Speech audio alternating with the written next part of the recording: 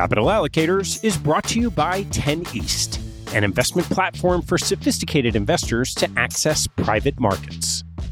10 East brings benefits of having your own family office without the cost and headaches of doing so. It's founded and led by Michael LaFell, former Deputy Executive Managing Member of Davidson Kempner. Michael and his investment team offer members the opportunity to co-invest by offering at their discretion. Michael and his team source, diligence, and commit material personal capital to each investment. The opportunities shared on the 10 East platform offer exposure to private credit, real estate, niche venture and private equity, and other idiosyncratic investments that typically aren't available through traditional channels. The principals have over a decade track record of investing in these types of exposures across more than 350 transactions. Post-investment, the 10 East team conducts ongoing monitoring and reporting, just as you'd expect from an institutional investment organization. I've known Michael for about a decade, and after becoming impressed by the quality of 10 East offerings, its research process, and high-quality investment team, I became an advisor to the organization and investor in multiple offerings. You can learn more and join me as a member at 10east.co. That's the number 10, east.co. I want to take a break in the action to tell you about NetSuite by Oracle, helping businesses accelerate growth and run better with a suite of ERP, financial, CRM, and e-commerce products. Here are three numbers for you to remember: 36,000, 25, and 1. 36,000 is the number of businesses that have been upgraded to NetSuite by Oracle. NetSuite turns 25 years old this year. That's 25 years helping businesses do more with less, close their books in days, and drive down costs. And 1, because your business is one of a kind. Get a customized solution for all your KPIs in one efficient system with one source of truth. Manage risk, get reliable forecasts, and improve margins. Everything you need, all in one place. Right now, download NetSuite's popular KPI checklist designed to give you consistently excellent performance, absolutely free at netsuite.com/allocators. That's netsuite.com/allocators to get your own KPI checklist. netsuite.com/allocators. And now, back to the show.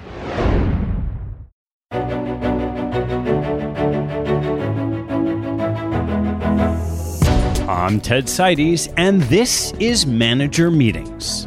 This show is an exploration of investment opportunities. Through conversations with money managers conducted by one of the manager's institutional clients, we'll share the stories and strategies that attracted their attention and capital. You can learn more and join our mailing list at capitalallocators.com. All opinions expressed by TED, guest hosts, and podcast guests are solely their own opinions and do not reflect the opinion of Capital Allocators or their respective firms. This podcast is for informational purposes only and should not be relied upon as a basis for investment decisions. Clients of Capital Allocators, the firms of guest hosts, or podcast guests may maintain positions in securities or managers discussed on this podcast. On today's Manager Meetings, Ellen Ellison speaks with John Brolin. Ellen is the former Chief Investment Officer of the University of Illinois Foundation, which she joined in 2013 as the first leader of the now $2.4 billion foundation. John is the founder and managing partner of Edenbrook Capital, a $400 million manager of a concentrated portfolio of micro and small cap U.S. equities. Edenbrook applies a private markets approach to public markets, intending to own and add value to its portfolio companies over a multi-year time horizon. First, Ellen and I discuss how she came to find an off-the-run manager and some of her process in getting over the hurdles to allocate to what became a very successful partnership. Ellen, great to see you. Hi, Ted. How are you today? I'm doing great, thanks. So, I'm really curious to start in this conversation you have with John. How do you go about sourcing a manager that, as you'll hear, mostly keeps to himself and is kind of off the run from traditional circles? Yes, John is in Westchester County in a very small town, and I think he likes it that way. He is one of those managers who thinks that part of his expertise and strength comes from not being in the consensus view or being in downtown Manhattan or in a hedge fund motel.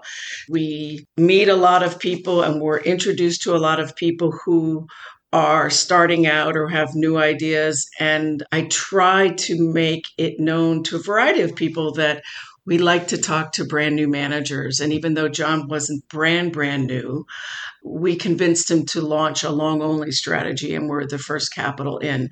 So it does take more time, but the benefits of an enhanced partnership that's really going to last a very, very long time are more than worth the extra efforts up front as you try to mitigate the new business risk, which frankly for me is a really big part of the discussion when you're underwriting a brand new manager like John. How'd you go about meeting him? I believe I met John in 2013 at a conference in Aspen and just got to know him very gradually over a 3-year period, lots of conversations. I didn't set out looking for a U.S. microcap manager, but I liked very much the fact that he was concentrated, the fact that he used a private equity lens to everything he did in the public markets. And I have to say, I thought he had the right temperament for someone to run a very concentrated, highly volatile mark-to-market strategy. And I have to say, I think I was right because John is one of the rare managers who honestly does not care when the public markets are not reflecting back that he's smart. In fact, it's sometimes painful to see how indifferent he is to what the public markets are saying about what he thinks. So he just impressed the hell out of me. With someone like John, who is self-professed, self-taught, how do you think about what he doesn't know?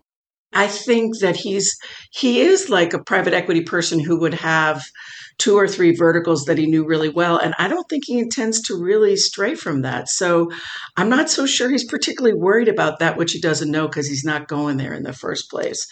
This deep fundamental knowledge and deep conviction and long-term capital, et cetera, has meant that I can't really say there's a situation that I've observed in the last 7 years where he actually got out over his skis. So that's a great question, but I don't think he goes there would be my answer. I don't know what you think about that. So once you got to know him over a couple of years and you were thinking you were ready to make an investment, how do you go about doing that confirmational due diligence on someone who, as we've talked about, is probably off the run, doesn't really network with a lot of the managers you might already have in your portfolio? Well, we spoke to the managements of some of his companies in the portfolio to really get confirmation that what he said he was doing with them was in fact what was happening. And he has built some very long-term constructive relationships with public company managers. We got great confirmation that this was someone who really was helpful to the newly public company, someone who had a long-term view, someone who was willing, if necessary even, to step on the board of one of his portfolio companies, despite the fact that the trade-off was that he would be restricted. So that really helped a lot. We did a lot of off-reference checks. I met his wife, I met his kids, I met his dog. We just did a lot of background checking, previous employers. Also, he's the kind of person who has only built his team from people he's worked with before. So he's very much a long-term relationship family guy. And I just was able to develop a very deep sense of trust with John. We did ladder in our exposure, but for a long time, we were the largest single investor in his long-only fund. My operations person did spend a lot of time talking to him and then ultimately his COO about, all right, once you get a little more traction, what are the steps that you're going to take to beef up the middle and back office? As most new funds, that they were pretty bare bones when they started. But it was always an ongoing iterative dialogue that I felt pretty confident in. How did you go about managing around almost the known volatility that you could expect going in a concentrated microcap strategy? It was helpful that the governance of the University of Illinois Foundation's portfolio was such that we had from day one, risk was not defined as mark-to-market volatility. John's strategy is very punchy. And there were months when he was up double digits and months when he was down double digits. We have also had a very concentrated portfolio to boot. So he's one of 40, 45 managers across the portfolio. But there were periods of time which you could start to see that he was building a really great record. I really try to ignore the month to month or even quarter to quarter, as long as we knew that he was not really deviating at all from the strategy he had set out. Certainly, we had to really manage expectations, both relative to the team. And I think some of my newer team members were like, wow, this is really punchy. But it's, from a governance or board standpoint, it wasn't a problem. But you're absolutely right. This is not necessarily the strategy for everyone. And I think that now that he has had such a run of success, he's very careful to set expectations for any newer LPs, because he can easily be down 20, 25% in a quarter. That is not a big deal. How did you go about sizing the position, particularly relative to, say, another public equity manager or a private equity manager in your portfolio? We have fairly chunky positions. So a starting position would be about 2%. And then John is the kind of manager who will call to say, the upside to intrinsic value is terrific. You should add more to the fund. Or he's even called to say, you should do a direct sidecar investment with your custodian. He's probably the single largest equity position due to growth. So I couldn't ask for anything more. I really think so highly of John, and I know he will be successful for the next 20 years just doing his thing. It's great. Well, Ellen, thanks again, and thanks for sharing John with us. John, thanks so much for agreeing to be my guinea pig. I appreciate your confidence in me. Ellen, thank you so much for having me. I'd really like to start out with your background and path to Edenbrook.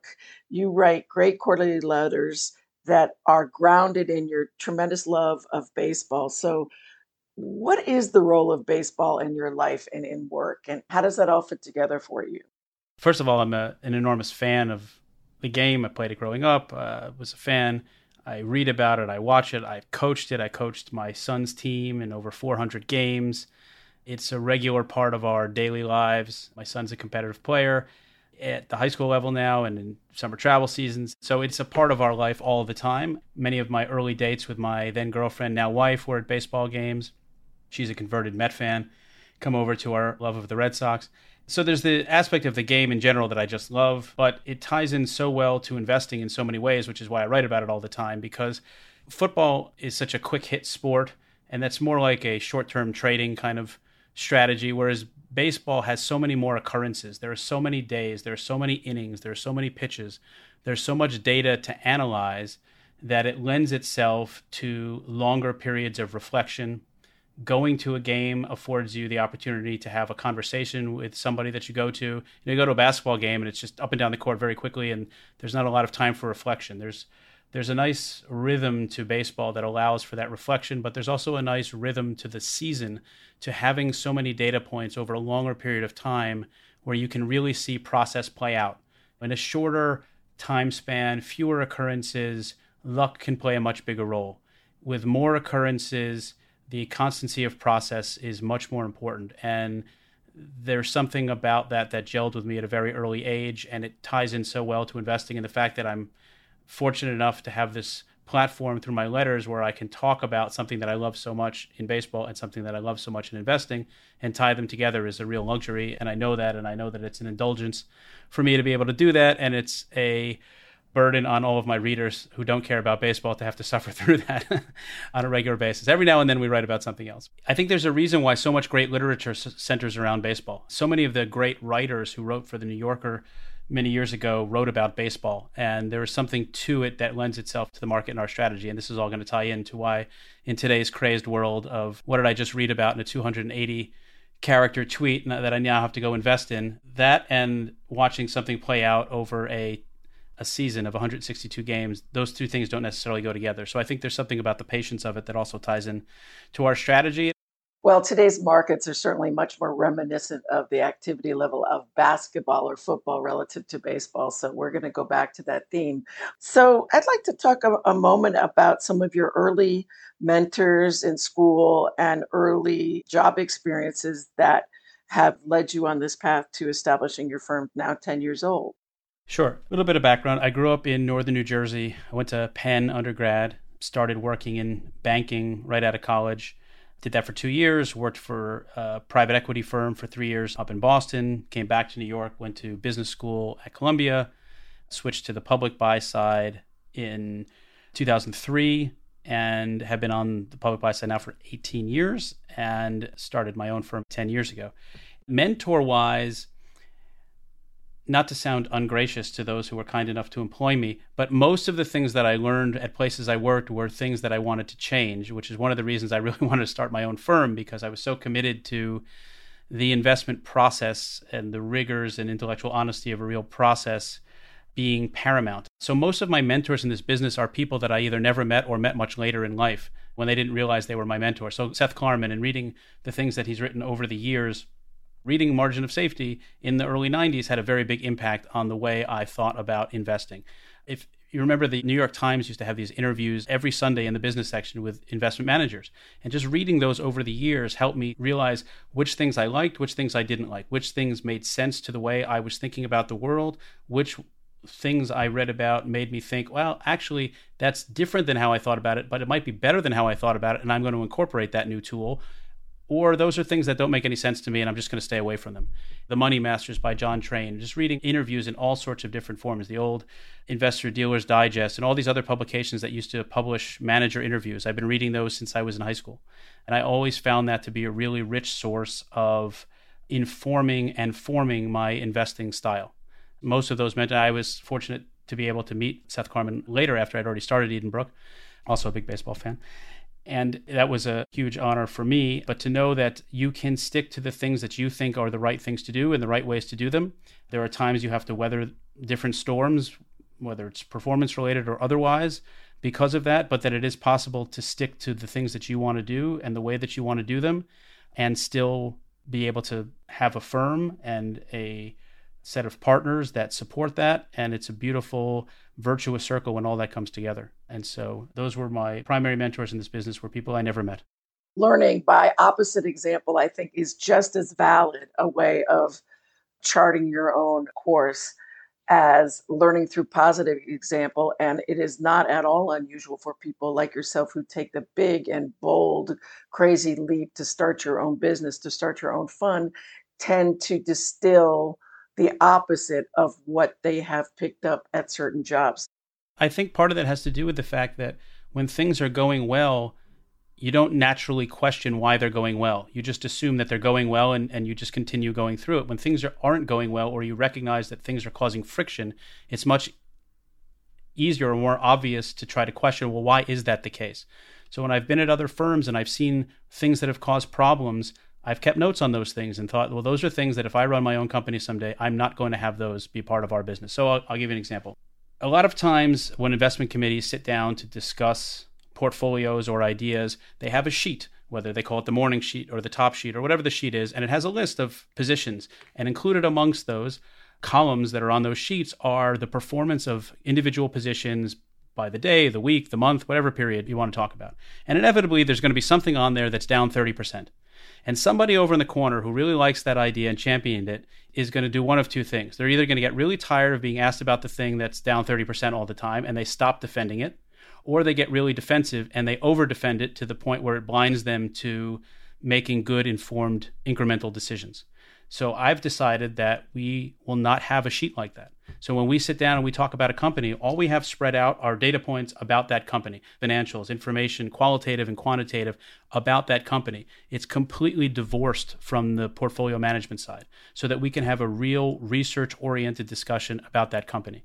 We never do any sort of research team portfolio discussion of this is this size and this is this size. And then people start thinking, well, I did more work on this company and therefore I think it should be a bigger position in the portfolio because I spent more hours working on it than something else. Those things are ego-driven and they have nothing to do with establishing what the risk reward is of a given position or what size it should be in the portfolio. So I've intentionally separated research from portfolio management. And so we just don't have those discussions. It's much easier not to fall into those traps of defending something that's down too much or being gun shy about being asked about it if you never have that data point to look at. There's no screen around here where you could see how we're doing on a daily basis. I mean, I've been in other firms where they're tracking each strategy throughout the day. There's a running P&L of how each strategy is doing, and it's up on screens and people could see it. And people are looking at that and thinking, oh gosh, I'm trailing Schmitty. I got to go do something over the next hour and a half to try to change that. I mean, what terrible short-term thinking. So we don't have that. There's nothing on my desk right now where I can go and click on it and say, oh, this is our P&L today. I'm not going to make a good decision today based on whether we were up or down 80 basis points yesterday. It's irrelevant. So I don't want to look at that every day, so I don't. I don't want it to be a distraction, so it's not. I don't want my research team to be looking at the return on a position since inception because it doesn't help us make a good incremental decision.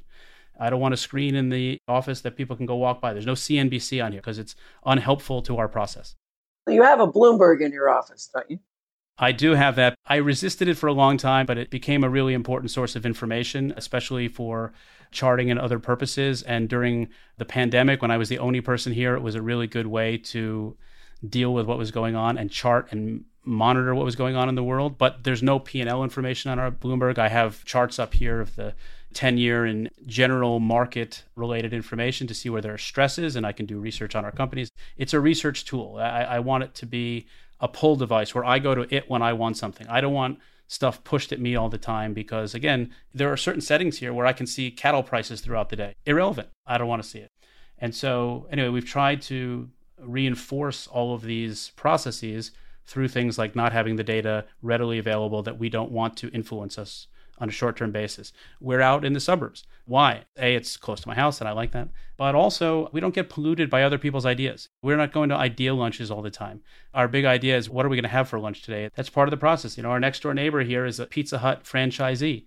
They're rolling in a different kind of dough. It's not the same thing as one of these hedge fund hotels in New York where everybody's jumping into the same idea at the same time. So it affords us the flexibility to do what we want to do without the pollution of other people's ideas. So it's all part of just reinforcing the processes you want to have. And I confirm that if on occasion mid-month we're talking about something, I've said, hey, how's it going? You say, Ellen, may I remind you that I don't look at performance mid-month. I don't care. It's not relevant. But that's probably a great segue, John, to just talking about the way you run your portfolio really reminds me of the way private equity people think. And so maybe you could step back and just talk to us about how you figured out that you could view public markets through a private equity lens. So I'll give you a little bit of history there. So I mentioned I worked for a private equity firm after I worked in investment banking. It was a really unique firm that was part of a public company. It was part of what was then the General Cinema Corporation. We had a small 8-person team that was investing in private companies. And there were a few things that came out of that were really influential to what we do. One is, unlike most pre-MBA private equity jobs that are so focused on churning out book after book after book and model after model, this was much more focused on the post-investment side, what to do with the company after you invest. And so as a result, at a fairly young age, I was spending a lot of time working with management teams and boards, identifying long-term roadmaps for increasing value in the businesses. And we would do everything we could to try to help the companies, from helping them find customers, new management team members, helping them with the reporting, what are the right metrics to look at internally to manage the business, what are the right metrics to report externally. We'd help them with acquisitions, whatever we could do to increase the value. And I've very much taken that perspective into account in how we can interact with companies today on the public side. Inclusive of that private equity experience was the awareness that we were able to run a really interesting portfolio with only 8 companies on average. And you don't worry when you're in private equity about all the things that you don't own. You're going to make money or lose money based on the things that you are invested in. So everything else is a distraction. So all these other things that are going on with the meme stocks and all this other stuff, just a distraction and it's noise, and we just focus on the things that we do own. We certainly pay attention to the industries that our companies are invested in. That goes back to the private equity approach. Try to understand everything going on upstream and downstream in an industry, how value is likely to flow over the next couple of years. But it's a bottoms-up approach of finding individual companies and then trying to understand those industries well. But I thought that there would be a way to interact positively.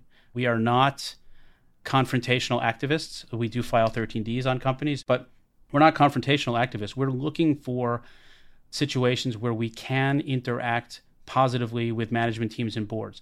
Many confrontational activists will look for situations where management teams and boards don't own a lot of stock because they want to force change. They want to be able to control votes and run directors and proxy contests and those sorts of things. And people have made a fine living doing that. But that's just not our strategy. And I don't want to build those types of long-term negative relationships. We're trying to build long-term positive relationships. And we have companies in our portfolio that have been in here for 8+ years. We've got really good relationships with the management teams we invest in. There are times when we'll have disagreements, and there will be times when we may push for changes behind the scenes with management teams, et cetera. But for the most part, we're not of the opinion that we always know better than management. Sometimes it's just we actually might have a much longer time horizon than they initially do. So in the public markets, we might encounter a company that was pushed by its VC backers to grow at any cost. And as a result, they've built up this massive operating cost basis because they at one time were growing at 40, 50, 60%, and they staffed up accordingly. But now they're growing at 6, 8, 10%, and their operating costs are no longer in line with the growth rate of the company, and they're just much farther along on the S curve than they realize that they are. And sometimes they need to simply be reminded of that. And so the VCs blow out and they distribute their stock to their LPs who sell it, and you get this cascading down of the stock price at the same time that the fundamentals seem to be deteriorating. And so we try to come into a situation like that and say, shareholders that you used to have left. The reason that they invested in you because you were this high growth business are no longer relevant. Maybe you can reignite growth at some point, but let's look at who you are as compared to who you used to be. You're now a slower growing, less profitable, maybe unprofitable company because you're spending too much on operating costs. So what if you were to reorient the company over the next couple of years in this fashion? Maybe there's some more growth you can get out of this, but maybe it makes sense to right-size the operating costs, become a more profitable, more cash-generative business, because there really is no market for a slow-growing or declining, unprofitable company. And so we try to build that long-term relationship with the company to be able to establish that we will be partners with them over the journey of going through this process. We recognize that it will probably not be a perfectly linear path. There will be opportunities for us to continue to add to our position along the way, because there will probably be some volatility in that, either because of that nonlinearity or just because of the way they trade idiosyncratically. But you have to come to them at the right time also. If you come to them after there's been this capitulation, it's somewhat easier to get them to have the courage of their convictions to do the right thing. I mean, if everything keeps going up and to the right and everybody loves them, it's much harder to get them to make change. And really, that wouldn't be a situation we'd be attracted to anyway, because it's most likely the valuation wouldn't be that appealing. But if we can come to them at the right time and say, what are the things that you would do today to really increase value 3 years from now? Here are the things that we think you can do. Here's how we can help you get there. Here are other companies that we've worked with in similar situations where we've done these things. Here are other CEOs, or chairmen or chairwomen you can speak to that we've worked with before who can talk about how we work with you. And it's certainly possible that someone tells us to take the next bus out of town if we give them that speech. But one of our qualitative criteria that we use for evaluating investments is alignment of interest. And we want management teams and boards that are aligned with us. And that includes share ownership. It includes demonstrated history of using their own after-tax salary proceeds to buy stock in the open market, potentially using the company's balance sheet at appropriate times to repurchase undervalued stock. It includes compensation plans that are well aligned with what we think are the levers for increasing value. And if you've identified all of those things in advance, it's much less likely that you're going to go in to talk to someone, have a rational conversation with them, explain to them how what you're proposing could create a lot more value down the road, and have them say no. Because if they're owners of the stock, they should at least be interested. Now, they may say, hey, sounds good, kid, but we've got a much better plan. I will say, great, what is it? And if they say it and it sounds reasonable, I would tell them, that sounds really interesting. I don't have a monopoly on good ideas, but you're certainly not communicating that to Wall Street. Nobody knows that's what you're doing because you're not talking about any of that. So if that is the plan, here's how you can better communicate that. I would say most of the time that doesn't happen. Most of the time we come to them after they've been on this treadmill of quarter to quarter performance. And, if you've got a stock that's been going up and you've got a sell side following, it's much harder to make those long-term investments in the business to make real change. Because I'll give you an example. There was a company that we had an investment in. We still have an investment in, so I don't want to say exactly which it is, but they had a division that we thought was not providing a whole lot of value to the company, and we thought that they should sell it off. And there was a time when the stock was doing better, and they thought, well, if we sell it off and if people are valuing us on a multiple of revenue and we get rid of a portion of the revenue, even though it'll make us a much more profitable long-term company, we might get dinged for that. Well, guess what? Then a pandemic hit and nobody cared about anything and stocks were decimated. That's a great time to have the courage of your conviction, right? All the people that you thought were going to sell, they're gone. So that in and of itself can create the dynamic for creating change or forcing change.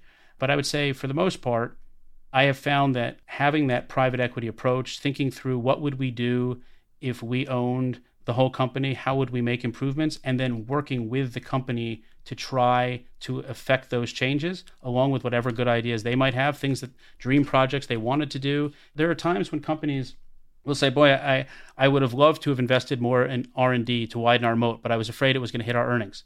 Look, if you can create a much more valuable company 3 to 5 years down the road by doing that, you should do that. And the people that don't want you to do that are not the shareholders you should be chasing anyway. So by the time we get involved and invested, it's a fairly sleepy, plain vanilla shareholder base. There are not a lot of funds that look like us in the shareholder roster, and it's a good time to build a position and work with management to try to create and foster long-term value-creating change. So you are describing a courtship process that requires a lot of patience. You're sharing a lot of your thoughts and ideas in support of what are typically smaller companies, microcap companies, primarily in the US, and maybe newer managements that are not used to dealing strategically with the street. So that leads quite naturally, I would think, to a highly concentrated portfolio. You are a believer in concentration. I would love for you to talk to us a little bit about concentration and risk control. So first off, concentration. I think you should, as I mentioned, when I was in private equity, we would have 8 positions on average in the portfolio.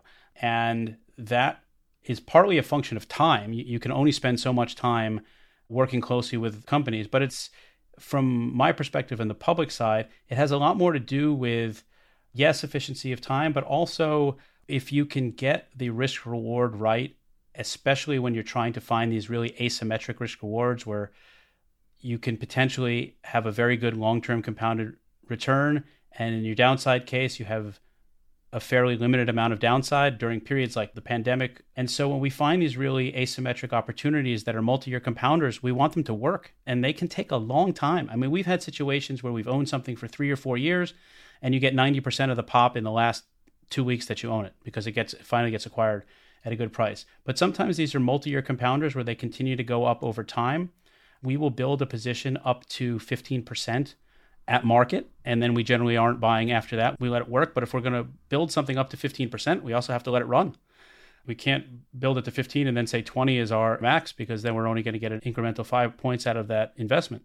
You've seen our results. They can be a little lumpy, but when you're investing in businesses that you think, just to put it in rough numbers, if you think you're investing in businesses that are going to double over 3 to 4 years, that's an 18 to 24% compounded return. If you're not fully invested, you're talking about something in the mid-teens that you're targeting on a multi-year basis.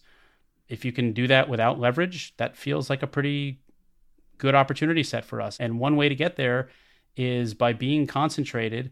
We can know our companies really well. We're generally one of the largest shareholders in our companies. We think we're one of the best informed investors in our companies. We try to add a lot of value that way by being informed about what's going on with the competitors, et cetera, and the industry. But it also allows us to really get a nice return from all these coiled springs that we have in the portfolio. I don't know what's going to hit at any one time. We have things that have been in this portfolio for a long time that will hit at some point. When they do, I don't know. But if you have a 10% or a 15% position that's going to go up 2 to 3 times, whenever that happens, that's a really nice incremental source of returns. Last year, we had a position that was a 15% position that went up 300% in the fourth quarter. That's going to be additive to returns. And so to me, it's worth waiting to get those things right. And we have the patience and temperament to wait for those and work through them. But there's also a portfolio management side to it, which is We will trade around our positions. We'll do a lot of that through options. So in terms of risk control, there's a few things. If you're going to be so concentrated, make sure you don't get many things wrong. Our realized losses have been very modest because if things do change early in our process, we've got a pretty defined process for how to grow our positions over time. We try to cut bait early if we got the thesis wrong or whatever it is. But if we really think we're right and we've got data to support that, and we think the investment is really asymmetric risk reward, we'll continue to invest in it over time. I mean, one of the benefits of having grown for the last 10 years is we've had capital come in episodically, and the ability to continue to put that new capital into the same companies at improved risk rewards along the way has been a powerful force for continuing to coil the springs we have in the portfolio. So when they pop, they pop in a big way, both in terms of percentage and dollars. And to us, it's worth waiting for those. So knowing the position well is a big risk control, but price is the biggest risk control. Well bought is half sold. I firmly believe that. And the best way to not lose money is to invest at a low price. Now, you have to do all the work to make sure you're not in a value trap, because you can invest in a low price and find out it's got a lot more room to go. Companies can be volatile. The size capitalizations that we invest in can have lower trading volume. They can have more tightly concentrated holders. So there can be a lot more volatility in them. And certainly in the short run, companies can trade below what our downside estimate is, but that's a point in time. Short-term voting mechanism. It has nothing to do with the long-term value. And so we try to assess what we think a company is worth today, what we think it's reasonably likely to be worth over the next 3 years under a range of scenarios, and we're trying to invest at a significant discount to what we think it's worth. If you can do that consistently, it makes it less likely you're going to lose money. And then our involvement, which goes back to the private equity side, we're not just passive investors. We try to be actively involved in the companies we invest in. So this is a very simple example, but if we invest in a company at, say it's $20 a share, and we think over 3 years, our expected value is that it'll be worth $40 a share under probability weighted bull, base, bear case scenarios. And in our downside case, we think it could be worth $16. So you've got $20 of upside, you've got $4 of downside. That's a 5-to-1 risk reward. Let's say the stock drops 10% because it's something happened on earnings, or it's Tuesday, or whatever the reason. Now it's at $18. Nothing else has changed. You've got $22 of upside. You've got $2 of downside. That's now an 11-to-1 risk reward. So your risk reward is more than doubled on just a 10% move in the stock. That's a great opportunity for us to put incremental capital to work. And that would be fine if we were just passive investors. But what if we can work with the company, going through the playbook of other things that we've done with other companies, or something new that we spot in this company, to help them take that potential, whether it's through improved operations, outsourcing of some business line, or whatever the case might be that's unique to that company. Now, all of a sudden, we've had a direct impact on the risk reward of that investment. So it's a virtuous circle of working with the companies to decrease the risk, potentially increasing the reward as well, and also having a concentrated portfolio, knowing those well, to be able to spot those opportunities to put more capital to work in them at the right time. John, I want to just tie in and have you talk a little bit about how you've built the firm. I think your patience in fundraising, and also patience in building out your team in function of how the fundraising was going, has always really impressed me. And you were just very careful the way you bootstrapped your business over time in terms of the hires you made.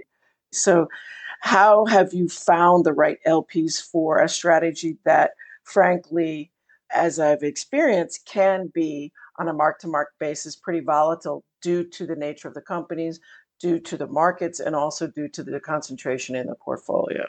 So there are a couple parts to that. So on the LP side, I try to be very upfront with people that this is probably not for them. The first conversation is, this is volatile. It's a very low hit rate endeavor, so I don't want to do anything proactively.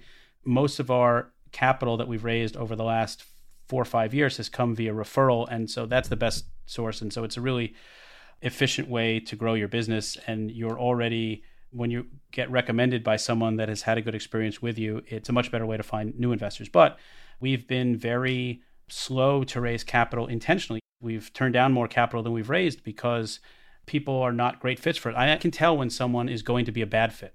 When we were first starting out, we talked to some seeders. That has worked for many firms, and God bless those folks who have gone that route. But to give up that portion of the business and that much control wasn't a good fit for us. I had a long-term view. I started this business when I was 37. I had a long-term view that I would do this for 25 to 30 years. There's this old Mickey Mantle line about when he realized he had not treated himself so well with the way he lived. He said, well, if I knew I was going to live this long, I would have treated myself better. Or I would have taken better care of myself. He died shortly after I started working in investment banking. And seeing that clip over and over with him saying that, it really stuck with me. When I started this, I thought, well, I'm going to do things with the belief that I'm going to be doing this for 30 years. And so I don't want to make short-term decisions. If I find the right person that I want to hire, what does it matter if that person starts 6 or 12 months after I first think about hiring them? It's when it's the best opportunity for that person mixed with when it's a good opportunity for us. And so also with the LPs, what was the rush? We've built a wonderful investor base that I wouldn't trade for anybody else's because they've been patient and supportive. We have investors that will call us and say, we're thinking about putting in more capital on X date, but if you see better opportunities before that date, please let us know. We'd like to do that. I mean, that takes time, and I'm really fortunate that we've been able to do that. But a portion of that is self-selecting because there are so many people we've identified as not being good fits. I mean, you can tell when, if we have a great quarter and all of a sudden the phone starts ringing off the hook and people say, hey, now we really want to ramp up our due diligence. We try to be very clear about this in every one of our letters.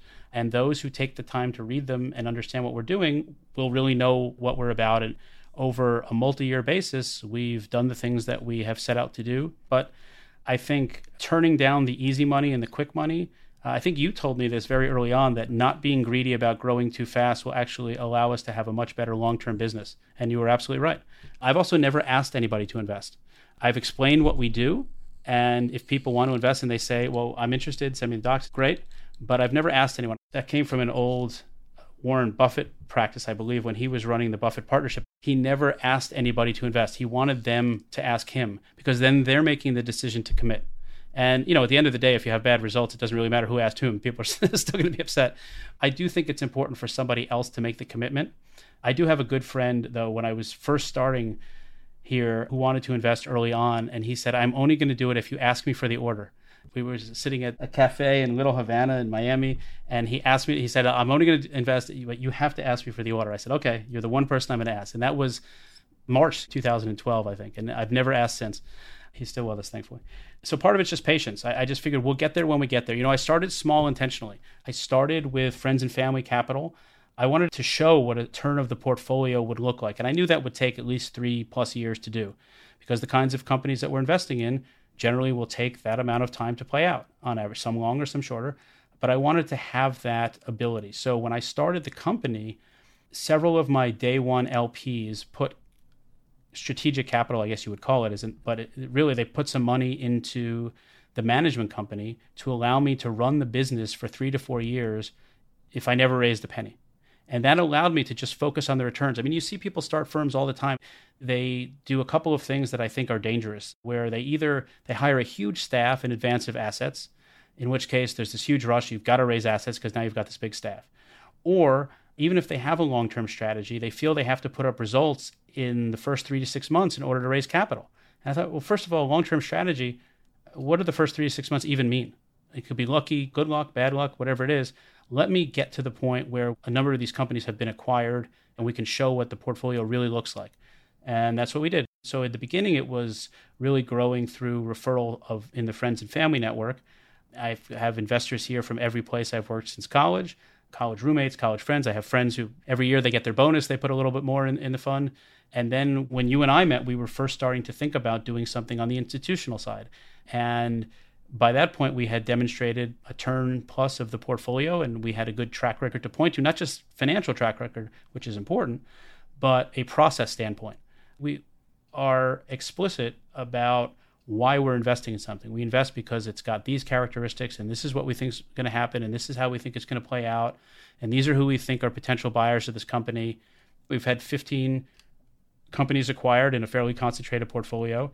We haven't gotten everything right, of course, and sometimes other things happen than what we initially thought would happen, but we've got a pretty good track record that we've written down about what our process is going to be and how we're going to manage through volatility. And it builds on itself. The more you see those things work and the more your investors see those things work, the more they trust it, the more they put in incremental capital.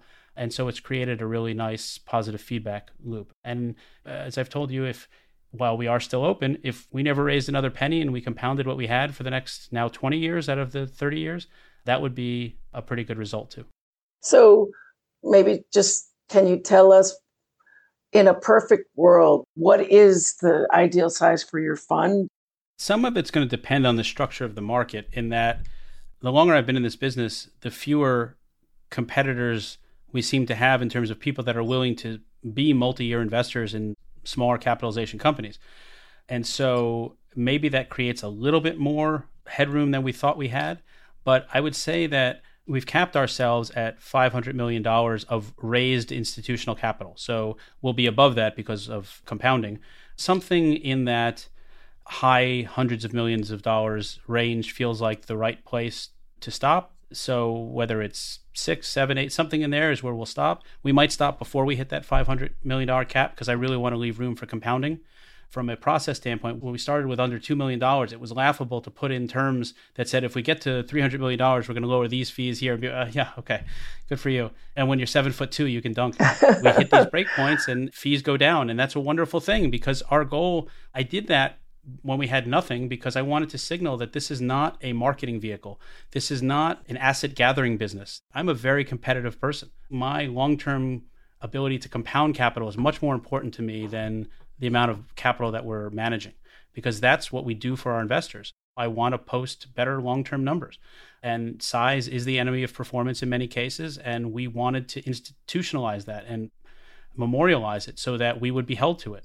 We certainly have the ability, if we get to that level and then there's massive drawdowns, either because of idiosyncratic things in our portfolio or the world blows up or whatever it is, for people to then add to those positions so that they can take advantage of big drawdowns.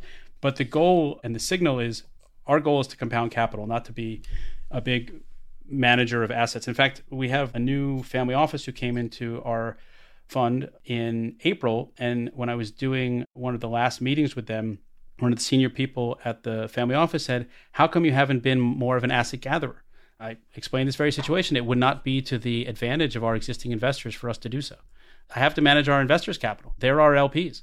It's like you can't worry about the investments you haven't made. You can't worry about the investors that you don't have. We just try to take good care of the people that we do have.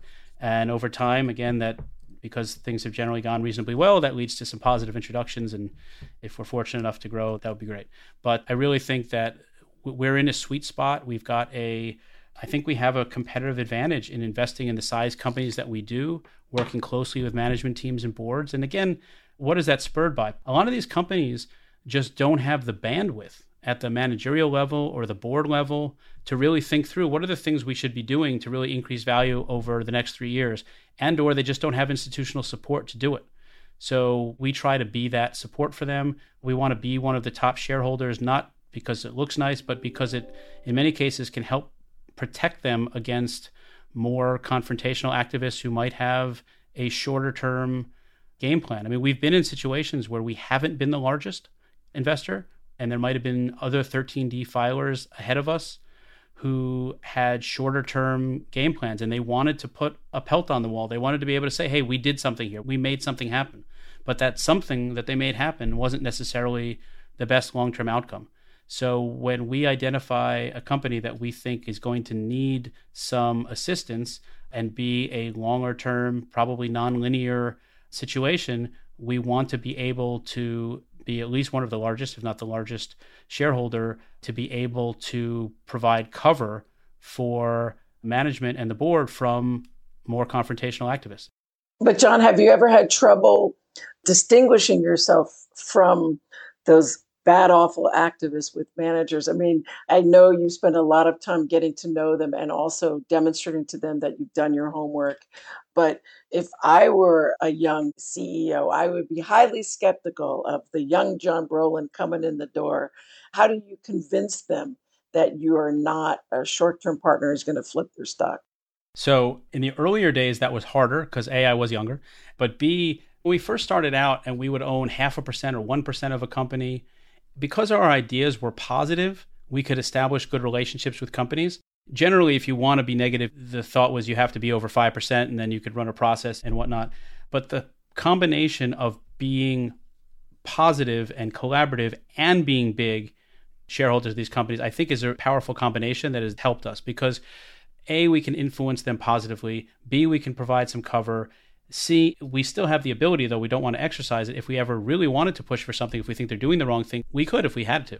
We don't want to go that route. But there were times when we were smaller where there were 2 other 13D filers, and then we came along and filed a D, and there might have been an assumption that we were working together, and I had to go out of my way to demonstrate that we had nothing to do with them. I would fly around the country and individually meet with each board member to say, hey, this is us, this is our story, this is why we like the company, this is what we want to do over the next couple of years. And over time, because we have had a good track record of relationships with management teams and boards, we have a reference list. We give this out to potential investors, but also to companies that we talk to, where we'll say, hey, here are 3 or 4 people that you can talk to who will talk about this type of situation you were in is the same situation they were in. Here's how we worked with them. So again, it's the old, it takes a lifetime to build a reputation. You can lose it in a minute. We try very hard to make sure that people, management teams and boards, understand that we're not like that. We want to be collaborative. We want to work with them, but it takes time. It takes time to build that relationship. Let's talk about a situation broadly defined where you would be motivated to join a board of one of your companies in the portfolio. So in general, I would prefer not to, because it's very time consuming and I don't want to be restricted. I don't want our investors to be restricted. And it's not so much the sale, because I think if we get the risk reward correct and the asymmetry of it, it's really the buying window that can disappear when you're on a board. So many companies will have this 2 business day rule where something happens and management teams and boards can't transact for 48 hours afterwards. Many times we wish they would transact, but sometimes a lot of the liquidity that you're going to find when something sells off after earnings happens the day after or the day of if they report in the morning.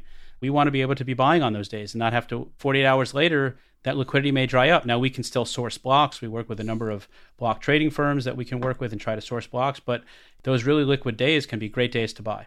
We prefer to be collaborative, involved shareholders where we are not restricted, fully bound by all of the Reg FD requirements, and we don't know anything until everybody knows everything. But there have been 2 situations where I have gone on the board. Now, one's a private company, so we can invest in a certain percentage of the assets in private companies. So I am on the board of one private company, but I'm also on the board of one public company. And that arose because I thought we could really make positive change in a way that by being on the board, that would not have been possible as an outsider. It has a lot to do with the characteristics of the board at the time I went on the board, the legacy of people that were on the board, the tenure of the people that were on the board, and our ability to introduce some new ideas. Plus, at the time, we already owned a large percentage of the company, so I was much less worried about being restricted. If we couldn't buy another share, except for these 6-week windows that we have, we would be okay because it was already a large position. Those are unique situations, and all else equal, we'd much prefer not to be on a board. And somewhat as a corollary, would you consider, and under what circumstances, ever taking a public company private? It could happen. Certainly during the height of the pandemic, some of those conversations occurred because companies traded down to ridiculous valuations. And I think it would be a combination of a really attractive valuation, a really strong alignment of interest with management teams and the boards, a belief that we could benefit current shareholders by bidding a fair price for it so that they would be rewarded, but at a level that would still allow us to compound at high rates of return over a 3 to 5 year period if it were to stay private that long, before then potentially selling the company to a strategic buyer or maybe taking it public again, depending on what the market environment was like. We've explored it with attorneys to the extent that we know what sort of structure that would look like, and we've talked about it with some of our largest LPs in terms of what kind of a vehicle that might be in. We've had conversations with some of our family office investors who said, why don't you just have a separate private strategy for that? But I'm reluctant to do, because I think if you go out and you raise capital for an idea, you're tempted to put the capital to work. And I don't want to do that. Just like I love the day-to-day data that come out of baseball, I love the day-to-day opportunities that exist in the market, even though I don't want to be marked on a daily basis. Well, we are, but I don't want to pay attention to the marks. I like that any given day, something could be priced attractively. And I don't really want to just focus on privates, but if something really unique came along with a public company and we would raise capital, maybe through an SPV to take it private, it would have to have those characteristics that I defined. Our LPs would have to understand that that would be a private investment for a period of time. But I think that we've developed good enough relationships with companies where I would feel comfortable doing it in the right circumstances. They would feel comfortable doing it in the right circumstances. We've had discussions at various times with companies about that potential. And so it's not outside of the realm of reason that we could do that at some point. And so you would probably do it outside of the fund, even though you are allowed to have private investments within the fund. I think so because it would probably be too big. It would cross that asset threshold for privates inside of the fund. And it's possible not everybody would want to do it. It's not my money. It's our investors' capital. And so therefore, I want to make sure that we're not locking up capital longer than they intend to lock up capital. So we'd have to get people's permission and we'd ask them to positively acknowledge they want to be in that vehicle and go through it that way. I think that's just a better alignment. People can opt out or opt in. Exactly. I think that's a better way to do it. Yeah, I like that this notion of the flexibility to do it. Instead of you raise a fund, you're going to find some companies to take private. End of story. Really speaks to the fact that in a world awash with liquidity, the ideas are going to fall through the cracks and be opportunistic. And just as you saw during the early stages, the early months of the pandemic, there are fleeting opportunities whereby you could take something private at such an attractive price as to maybe eliminate the going private discount for control. I feel like a lot of the time we are managing private investments based on how little they trade, how little the price moves in certain windows of time. And so, again, we interact with the management teams of our companies as though we're private investors in them. We're not getting any information that others aren't, but we can certainly ask a lot of questions to help them think through information they should be providing. So, for instance, we might say, hey, you're going through a situation right now where it seems like people are having trouble understanding how you're going to get from A to B. Maybe it's how you're going to get your operating margins from X% to Y%. So here's a chart that we think would be really helpful. Here are buckets of categories within your operating expenses. Here's what you're going to do with R&D. Here's what you're going to do with sales and marketing. We don't want to know any of these answers until you tell everybody else. But this would be a really nice chart for you to put up if you have an investor day or if you go to a conference or as part of an earnings presentation to be able to explain that bridge to people.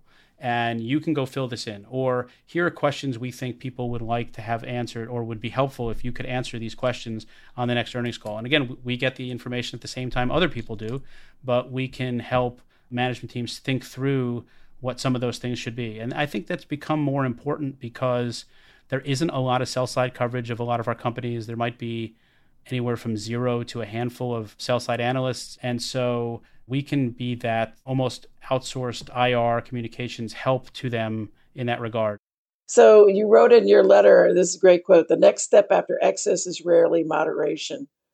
It's collapse. So maybe tell us a little bit about how you think of your portfolio construction for the next rocky period in the market.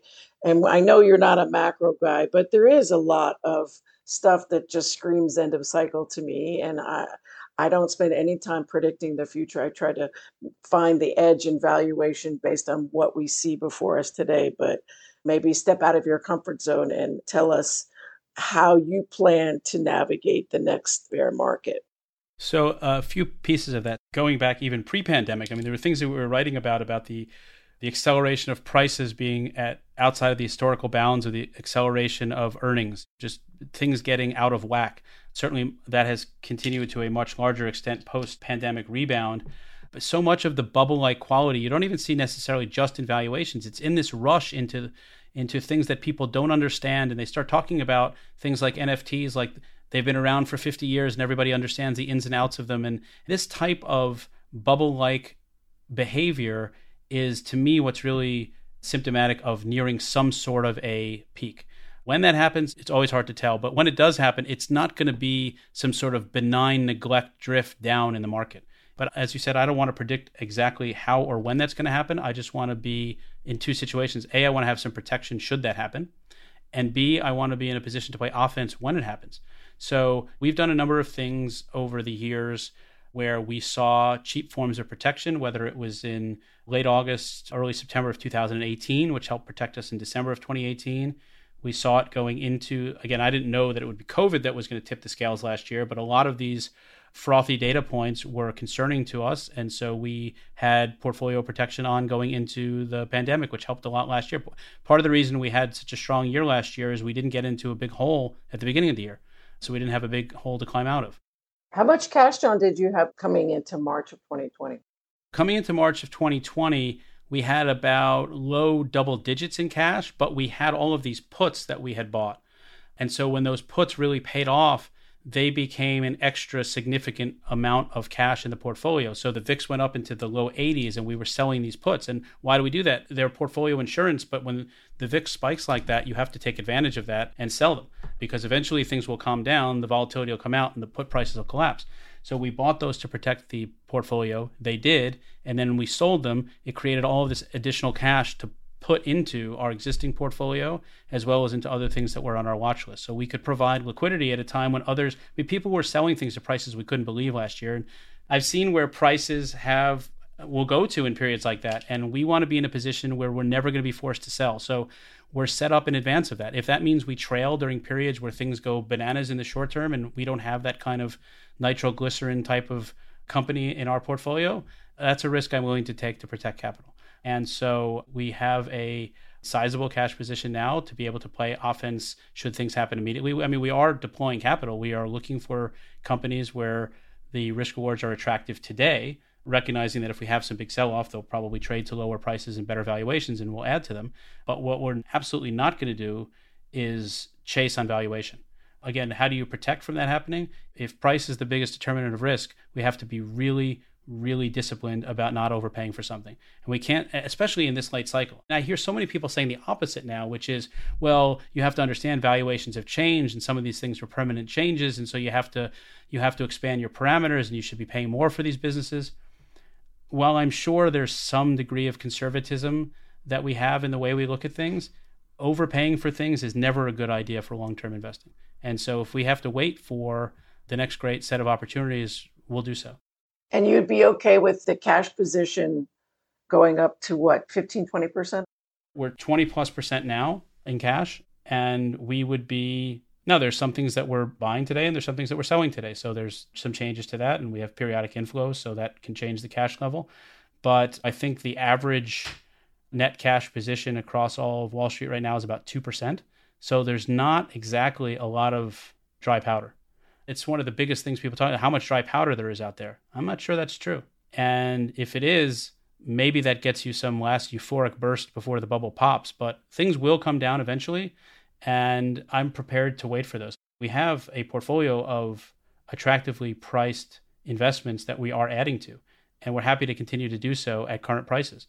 But we also know in terms of our research process, we're considerably ramping up the work on things that are trading at levels above where we want to pay today, but we're doing the work today, identifying good businesses that meet all of our qualitative criteria. They just don't meet the quantitative criteria right now of risk reward, and they're on our watch list, and we'll wait. And when they get there, we'll buy them. We don't use any leverage. That really helps us. We try not to overpay for anything. We try to significantly underpay for things. That helps us. We have cash. That helps us. I mean, cash to me is a costless option. People say, oh, it's such a drag. It's such a drag. I don't think it is. I mean, you've seen those situations we've had where something we have falls 40% on earnings. If you have a 15% position and it falls 40%, now it's a 9% position. If I want to take it back to a 15% position that day, I want 6 points of cash to put into it. I don't want to have to make a separate decision. Well, what do I have to sell in order to buy that?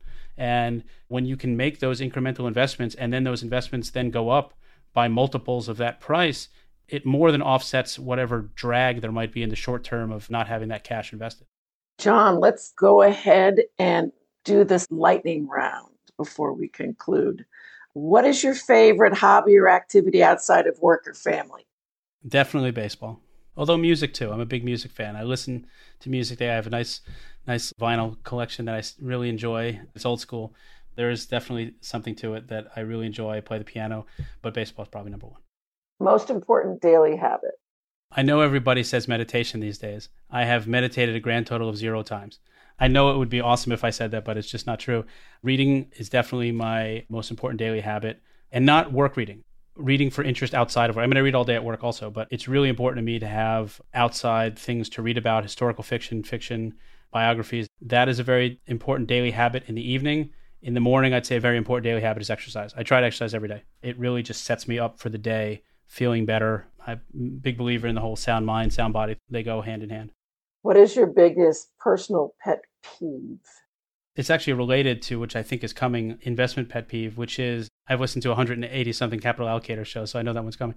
It's lack of intellectual honesty. It's so easy to say that, but when people come up with different reasons for why they're doing things, or when on the investment side, it's easier to talk about it on the investment side, it's an easier example. But a lot of times when something doesn't go right with an investment, people say, oh, well, let's just sell it and we'll learn a lesson here. And they sell it because they don't want to see it on that morning sheet and they don't want to have it looking at them. But if you just sell it and then don't talk about it again, you've actually learned nothing from it. So the same thing happens in life where people just say, let's just throw some money at this problem and it'll go away and we won't have this problem again. And I think it's really important to do the analysis, to go through what is sometimes a painful discussion of really trying to figure out, well, did we get something wrong for the wrong reasons? Did we miss something? Did this go down because we missed something? Did it go up for a reason that we didn't anticipate? Were we right for the wrong reasons? And I think it's really important in life and in investing to think through those things, to really think through what happened in a decision-making process. And it shouldn't be a painful process if you're not looking at the numbers related to it. If, as an example, and I'll tie it back into process, we don't have an eat what you kill philosophy here. Everything that goes wrong is my fault. Everything that goes well, we all share. And so nobody has to feel like I can't say something about a given idea because that's somebody else's. Everybody is responsible for everything. We don't have that many positions, so it's easy to do that. And then it also takes away the difficult discussions that might otherwise arise if somebody doesn't want to bring up a point. I don't want to bring up a point that's going to hurt somebody's feelings. If you think that the capital is at risk because we've missed something on an investment, you have a duty to bring that up. And I think not having the assignment of this is your idea, this is my idea, takes away a lot of that. And I think it's true in life too. People don't do what can be difficult work of really figuring out why something went right or went wrong. And if it's very hard to make good incremental decisions in the future if you don't know why you made them in the past. Do you have a favorite book? I have many series of things I like. So if I had to pick one, I would say Winesburg, Ohio, Sherwood Anderson book, which I read in high school. It's essentially a book of short stories, but they all involve this one character, George Willard. And so you get to see his progression going from child to adult through the lives of all of these people in his small town. I've always been a fan of small town stories and small town music. But that was a book that had a real impact on me when I was in high school. It led to a lot of other authors. I love historical fiction. I love the David List series that involved Benjamin Weaver. So Conspiracy of Paper was the first book in that series. And there are a couple of others, Spectacle of Corruption and The Devil's Company. I love history books. I've read dozens of Civil War and Grant books and all the Ron Chernow books and all those sorts of things. So pretty varied interest list. And I love all the great classic investing books as well. My bookshelf here is full of them. And I learn a lot from those that I take with me. And I love going back and reading ones. Against the Gods is a great book. Those sorts of things. Not the textbook kind of books, but the ones that have real applicable stories. What was the biggest mistake you made and what did you learn from it? The biggest mistake I made was waiting too long to do something that I knew was the right thing to do. That's a common mistake I think I've made multiple times, but I can point to starting my business. I could have started this sooner. I think starting this was the real push forward that I needed for the rest of my life to show that if you're really going to do it, you have to do it. You can't steal second base with your foot on first. Sometimes you just have to go. And it's so easy to look around and say, well, maybe I shouldn't. It's always easy to come up with a reason not to do something. And I think that I knew I wanted to do this for a long time. And I'm super glad I did. It's the best decision I ever made outside of marrying my wife to do this. And I would do it again. And it's not easy. It has been a hard road. At the beginning was challenging. And it is, as Jerry Maguire said, it's an up at dawn, all day siege that I'll never fully tell you about. But I love it. I'm super passionate about it, and I love doing it every day. I wish I had started sooner, but I would say in general, that's been a mistake in life, is waiting too long to do something that I know I should do. What teaching from your parents most stayed with you? I think I'm in a balance of the two sides of them. My father is a very calm, measured person. He is, the Comcast commercials with the Slowskis, the turtles. He's the Slowskis. He will wait forever to make a decision on something, to measure all sides of something. He's a classic chess. He will play a chess game for 8 hours if that's how long it takes. I don't have quite that amount of patience. My parents are like the book Thinking Fast and Slow. They are both sides of that coin. And so the ability to know, I think I've tried to balance the ability to know when to react quickly to something, whether it's, my mother is the Beverly Goldberg type of mother from the Goldbergs. So the quick to react mother, but knowing when to do that and when to go the slower, more patient route has been a really interesting road to travel on. But I learned a lot from both of them as far as how to do that and when to do that. And lastly, what life lesson have you learned that you wish you knew a lot earlier in your life? That who I am is enough, but I can always be better. In other words, I can always be 1% better each day than I was the day before. I go down to Red Sox fantasy camp and there's this quote up on the board, which I'm sure is in hundreds of locker rooms around the world, be 1% better today. And I really believe that. And I think measuring myself against myself and whether I've improved and whether I know more, I try to learn something new every day and be better at something every day. And measuring myself against myself has been a much more valuable use of time than measuring myself against anybody else. Because at the end of the day, I'm the only person I'm looking in the mirror. I'm the person who has to go to sleep at night and get a good night's sleep. And so all these other extraneous things that might have bothered me more when I was in my 20s don't bother me at all anymore. And I think that's a really valuable lesson, to just try to be a better version of yourself. That's enough competition to last me a lifetime. John, thank you so much for taking this opportunity to speak with me. I feel that, like baseball, you are the ultimate patient man and investor, not in a hurry, and yet always ready for the fat pitch. I like that. Thank you. Thank you so much, Ellen. I really appreciate the time and the questions. I'm honored that you chose me to do this. I hope you enjoyed this conversation and maybe even piqued your interest to explore further. See you next time.